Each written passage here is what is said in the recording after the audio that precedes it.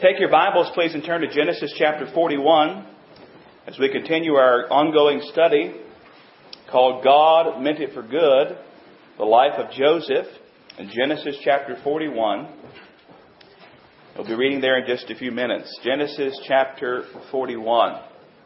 If you didn't bring a Bible, there should be one somewhere close by.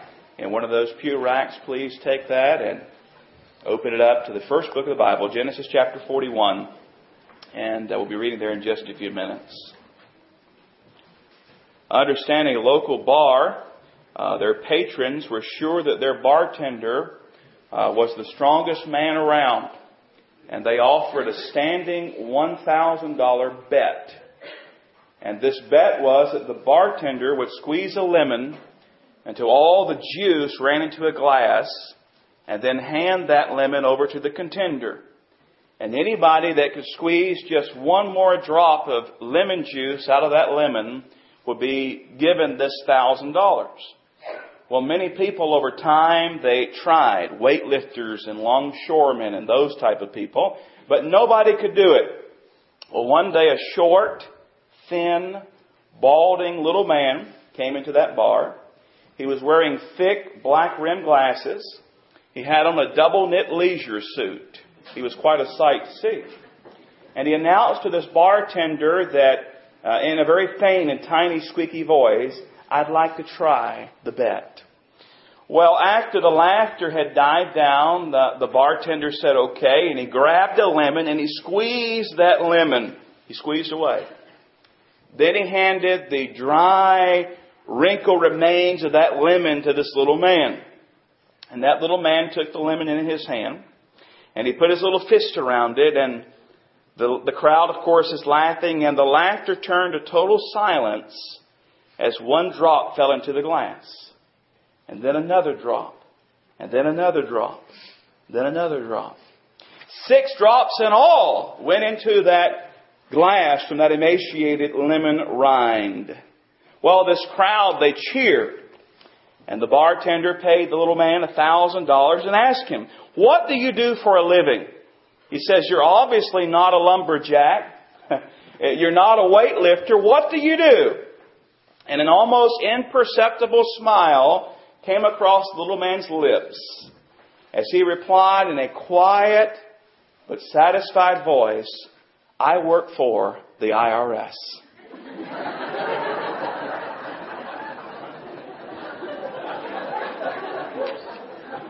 Now, if you work for the IRS, that's just fun, but let me put a disclaimer too, lest somebody's reaching for a care card right now. I'm not condoning you go down to the bar or you go gambling, okay? Someone has divided the human race or class or people into 3 classes. They said we have the haves, the have-nots, and the have-not paid for what they have.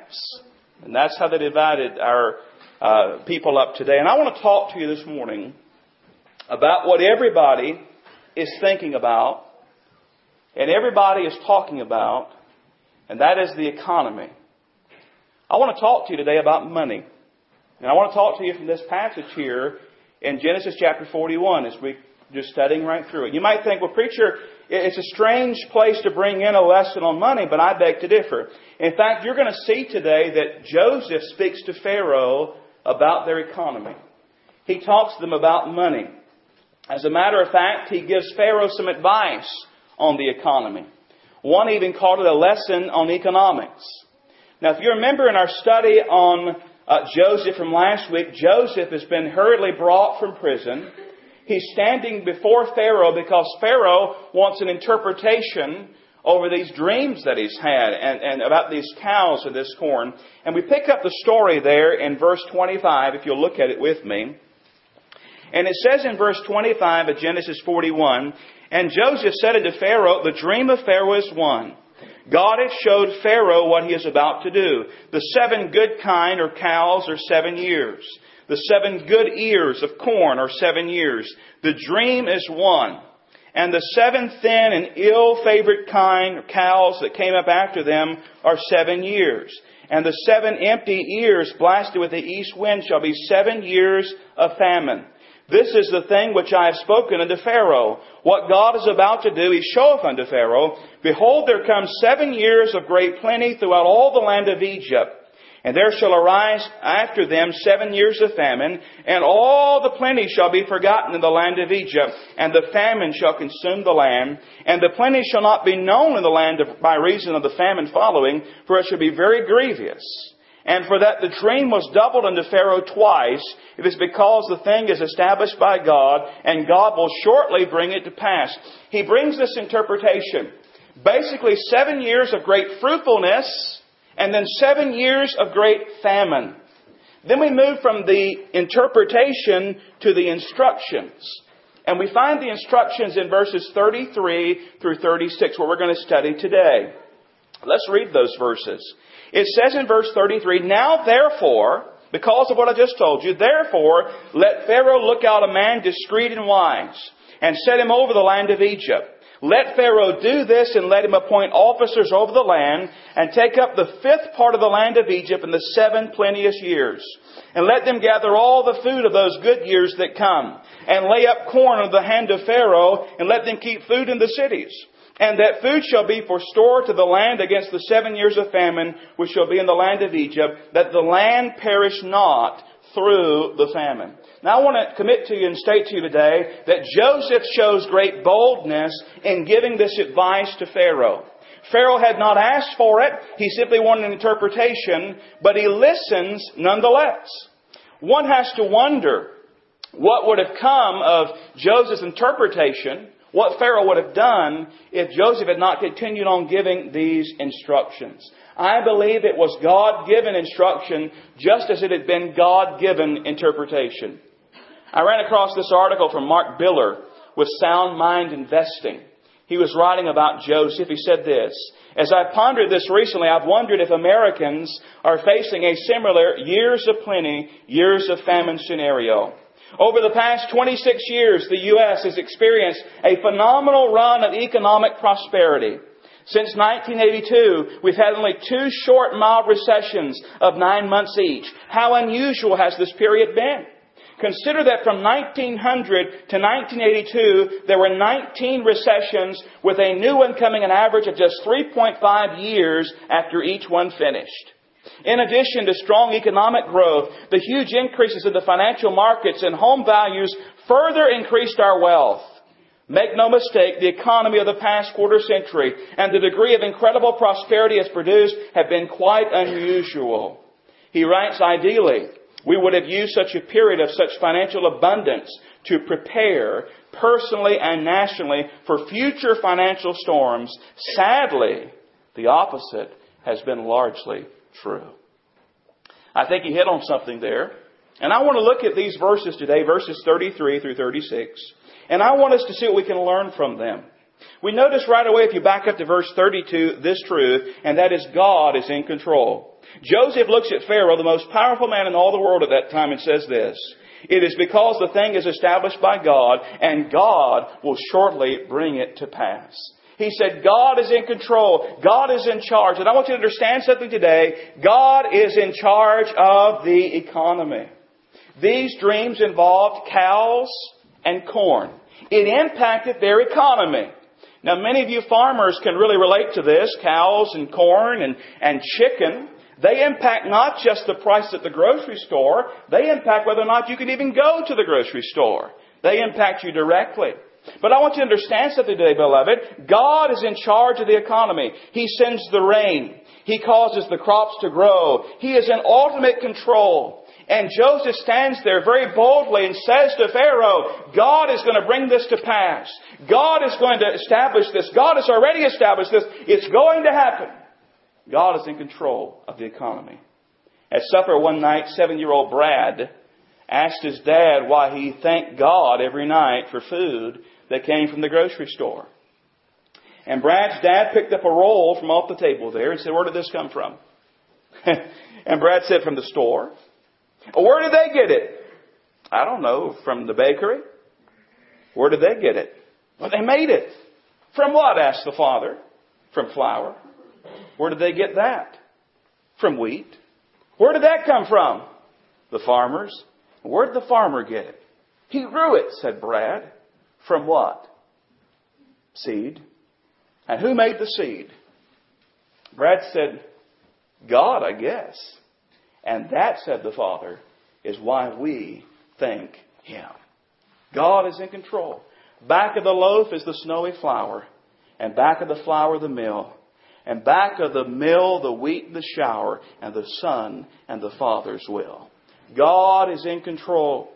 And we notice that Joseph lets Pharaoh know that God is in control. Not Pharaoh, God. God will shortly bring it to pass. And as we look at what Joseph says to Pharaoh here, notice he instructs him to do a couple of things. Here, first of all, find a man. Find a man. Look at verse 33. Now therefore, you know that, Pharaoh. You know the interpretation. You know what God's going to do. Now therefore, let Pharaoh look out a man discreet and wise, and set him over the land of Egypt. Find a man. Not a committee. Not a couple. Not a group. Find a man. One man was going to have to head this all up. And we notice not just any man would do. It says, find a man who was discreet and wise. Your translation may say, discerning and wise. Why? Why was it important that this man be discerning and wise? Well, because of what was at stake. This was a matter of life and death. An unwise man may not adequately prepare, and they would all perish. A greedy man might take advantage of the situation to become a tyrant as he controlled ultimately the life and death of all who would come to him. A stupid man or a lazy man might procrastinate until it was too late. They needed a wise and discerning man to lead this endeavor. May I say today, we need such leaders today. We need wise and discerning men and women who would govern us. We need wise and discerning men and women to serve us in our churches. We need wise and discerning men. Joseph said to Pharaoh, find a man. And then he said this, follow a plan. Find a man and follow a plan. And he lays out that plan for Pharaoh step by step. I want you to notice it with me. First of all, select officers. After you found the man, select officers. Verse 34. Let Pharaoh do this and let him appoint officers over the land. What is that all about? Well, you have one man in charge. You have people under that man. These officers will be in these various cities. And they're going to be under the man in charge. Then he says, not only select officers, but save 20% of the crop. Look at verse 34 again. Appoint officers over the land and take up the 5th part of the land of Egypt in the 7 plenteous years. Select officers and save and store 20% of the crop during the 7 fruitful years. Now, how did they get this 20%? Was it through taxation? Was it through purchasing this grain? How was it? We're not sure. It may have been both. But the important thing was that he saved 20% of the crop. Then notice thirdly, he was to store the crop in the cities. Look at verse 35. And let them gather all the food of those good years that come, and lay up corn in the hand of Pharaoh, and let him keep the food in the cities. And that food shall be for store to the land against the 7 years of famine, which shall be in the land of Egypt, that the land perish not through the famine. That makes so much sense if you think about it. Joseph here had been a slave. He's been a prisoner for all this time. And he stands and says, hey, here's the plan. Find a man, put him in charge. Put officers under him.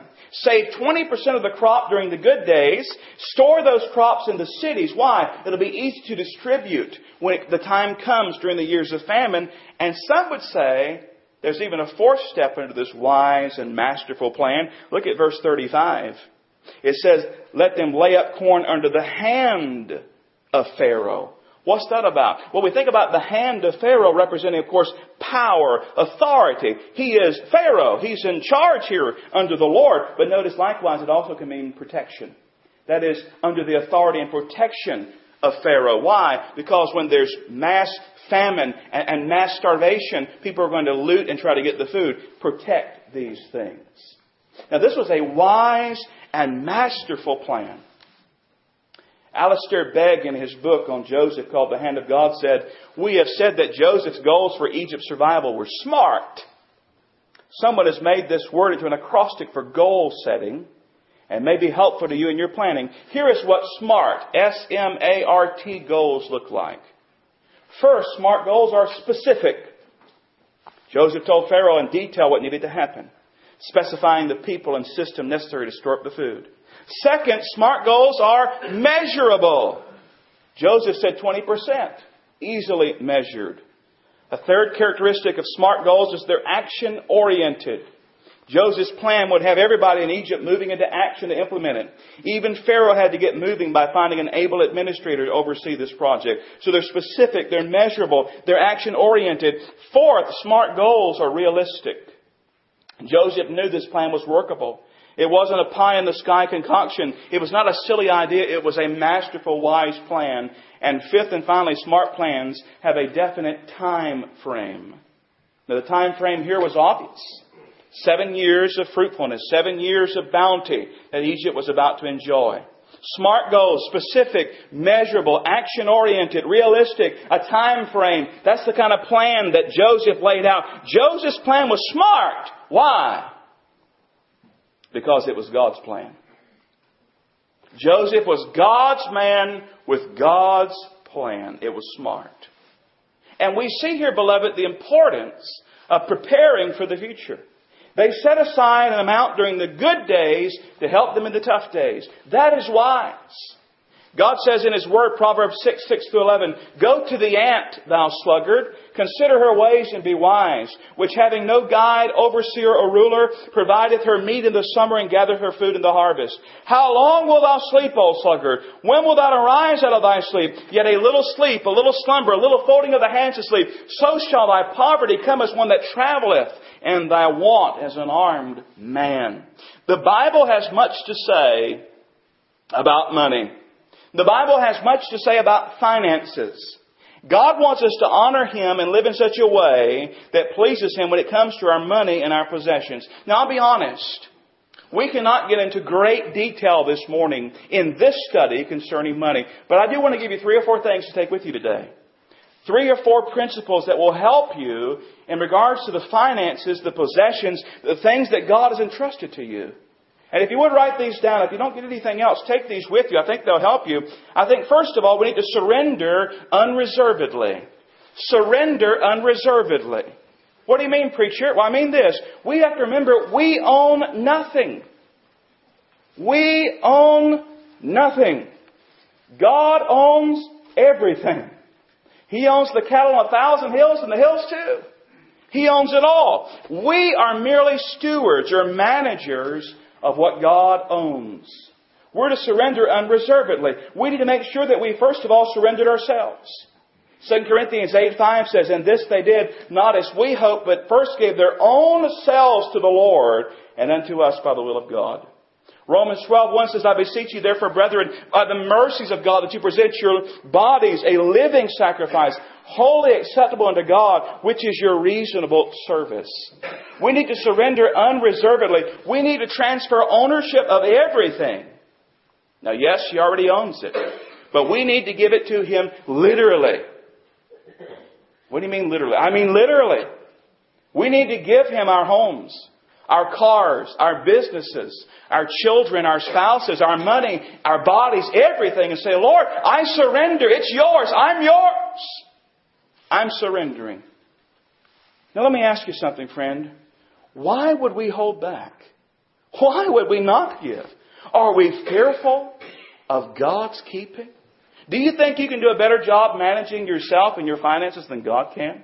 Do you think you can take care of the things that God has given you better than God can? I mean, we need to literally surrender them and say, Lord, I give them to you. I give you myself. I give you my wife. I give you my sons. I give you all that I have. I surrender. Surrender unreservedly. Have you done that? Secondly, we need to give generously. We've given ourselves first, but then we need to give generously. We start out specifically with our tithe.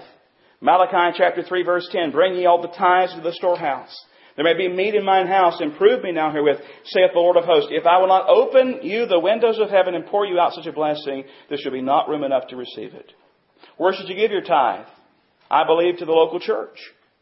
The local church. If you're a member of another local church visit today, you need to give your tithe to your local church. If you're a member here, you need to give your tithe here. And I want to say something important today. Don't get stuck at the 10%. So many people say, well, I give my 10%. You've given your tithe, but above the tithes are offerings. That may be here to this church. It may be given in other ways. God loveth a cheerful giver. Give generously, give cheerfully. And maybe you're here today and say, preacher, I can't afford to tithe. Friend, you can't afford not to tithe. I don't hear any amens. That's unsettling. People are getting nervous.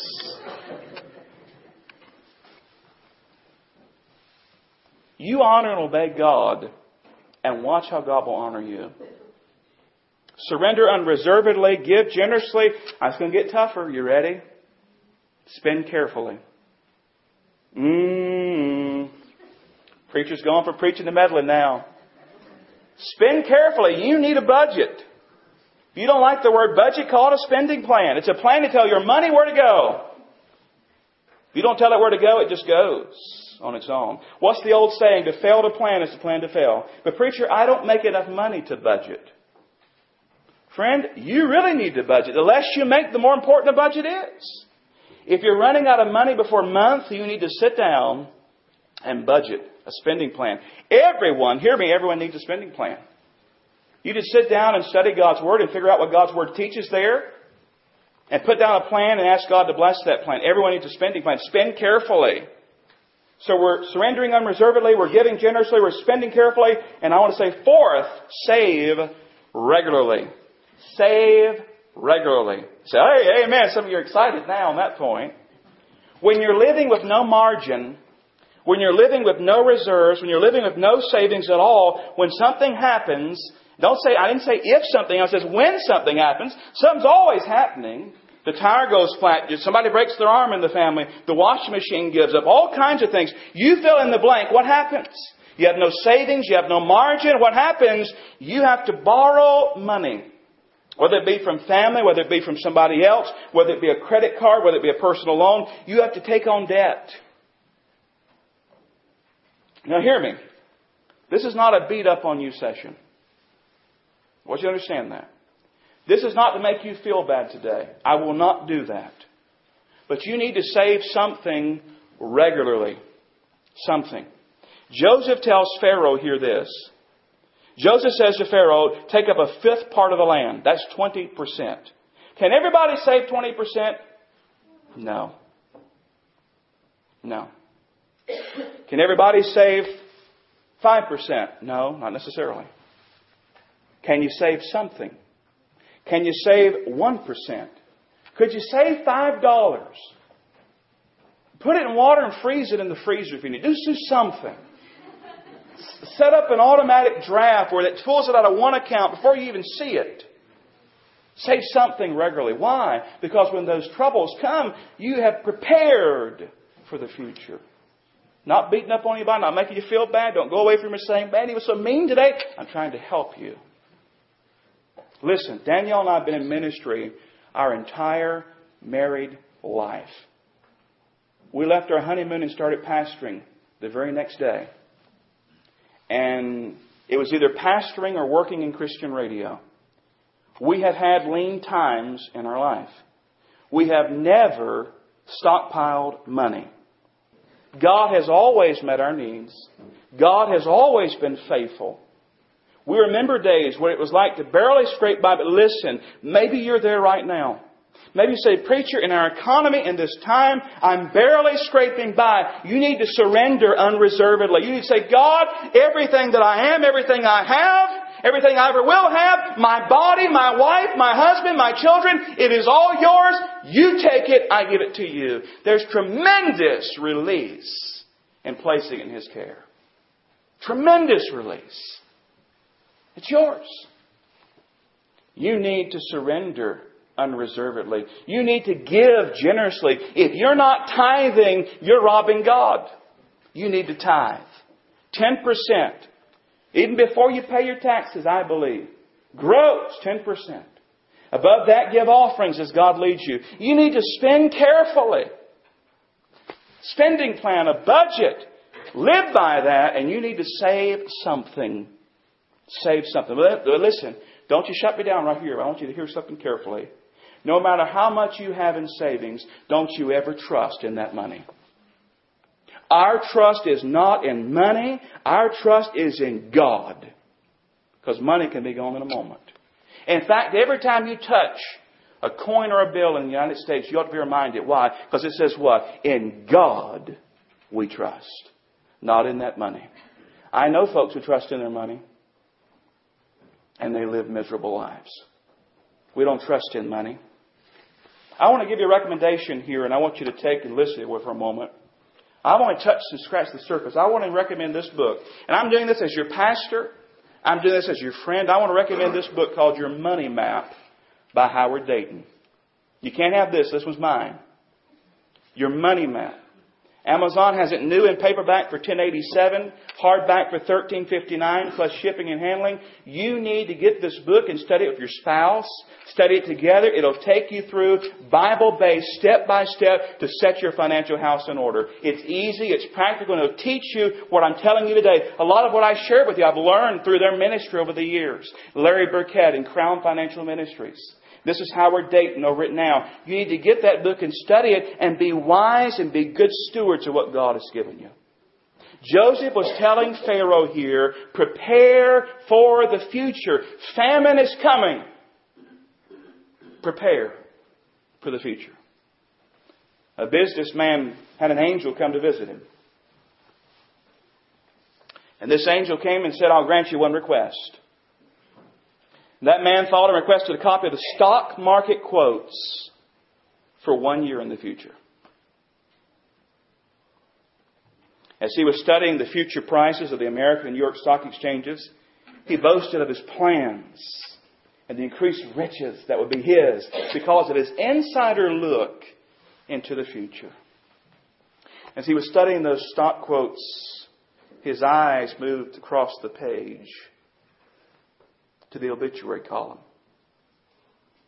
And there he saw his own picture. Now, obviously, in the light of certain death, money was no longer important. Now, that's a fictional story, but what a lesson. We remember today that money will buy a bed, but not sleep. Books, but not brains. Food, but not an appetite. A house, but not a home. Medicine, but not health. Amusement, but not true happiness. Finery, but not beauty. And a crucifix, but not a Savior. Friend, what shall it profit a man if he gain the whole world and lose his own soul? Listen, it doesn't matter whether you're as rich as a Pharaoh or as poor as a church mouse. If you don't have Jesus Christ as your Savior, what does it really matter? What does it really matter? As important as it is for us to prepare for our earthly futures and to be wise stewards financially and of our possessions, how much more important is it to prepare for our eternal futures? Let me ask you, friend, have you reserved a home in heaven? Have you repented of your sin and trusted Jesus Christ as your own Lord and Savior? Listen, you can't buy your way into heaven. You can't work your way into heaven. You can't be good enough. All have sinned and come short of the glory of God. There's but one way to heaven. Jesus says, I'm the way, the truth, and the life. No man come to the Father but by me. Have you prepared for your eternal future? Have you trusted Jesus Christ as your Savior? If not, friend, that is the most important thing you need to do this very moment. Repent of your sin and trust Jesus Christ as Savior. Bill Bright was the founder of Campus Crusade for Christ. Bill Bright died in July 19, 2003.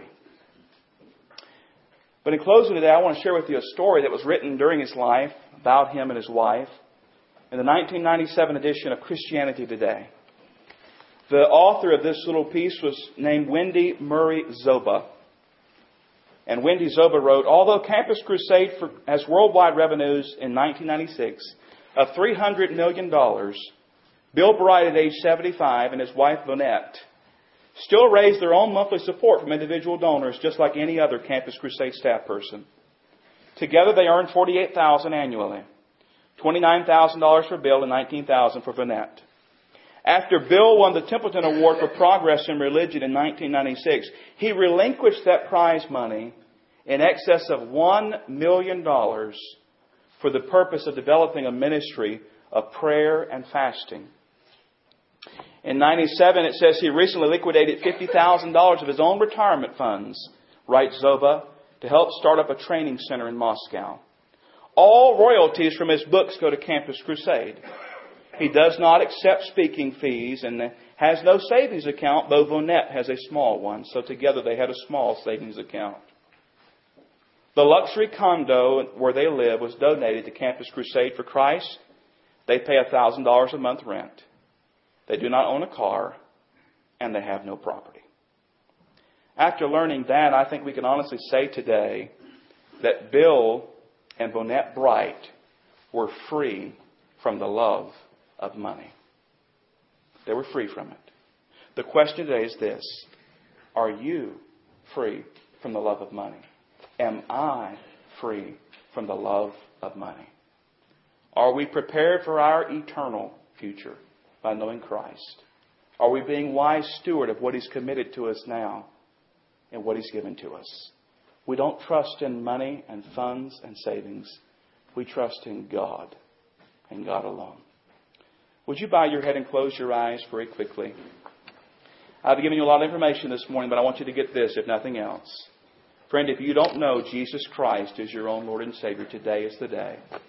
You've sinned. We all have sinned. All have come short of the glory of God. The wages of sin is death, but God says the gift that I have for you is eternal life through my Son, the Lord Jesus. And today, you can have that eternal life. God's working in your heart right now. Repent and trust Christ. In a moment, I'm going to invite you down to this altar. We'd love to talk with you about that and show you from God's Word how you can know that you know that you know that your sin is forgiven. Heaven is your home and Christ is your Savior. I want to ask those today who know Christ as Savior. You've listened to this. Has God kind of been knocking at your heart's door? Are you being the steward that He'd have you to be? Have you surrendered unreservedly? Have you said, God, all that I have, all that I own, myself, my family, everything I have, I give to you. I surrender control. If you haven't done that, you need to do that today. You need to set out with God's help to be a wise steward. And I've given you some tools to do that today. But it starts with that first point, surrendering unreservedly. Would you do that today? Would you say, God, I'm not going to take this on. I'm not going to manage this in my own wisdom and strength. I want to be your manager. I want to be your steward. I want to trust you. This is your property. I give it to you. Give me wisdom. Father, we love you. We praise you. We thank you. We adore you. Today I pray if someone's here and they don't know Christ, I pray that you'll bring them this invitation time and allow someone to take a Bible and share with them the glorious gospel and answer questions they may have. I pray, Lord, for Christians that if they have not, they'll come and surrender. Maybe some other issues on their hearts today. Lord, bring them in this offering, this invitation, I pray. And we trust you now in Jesus' name. Amen.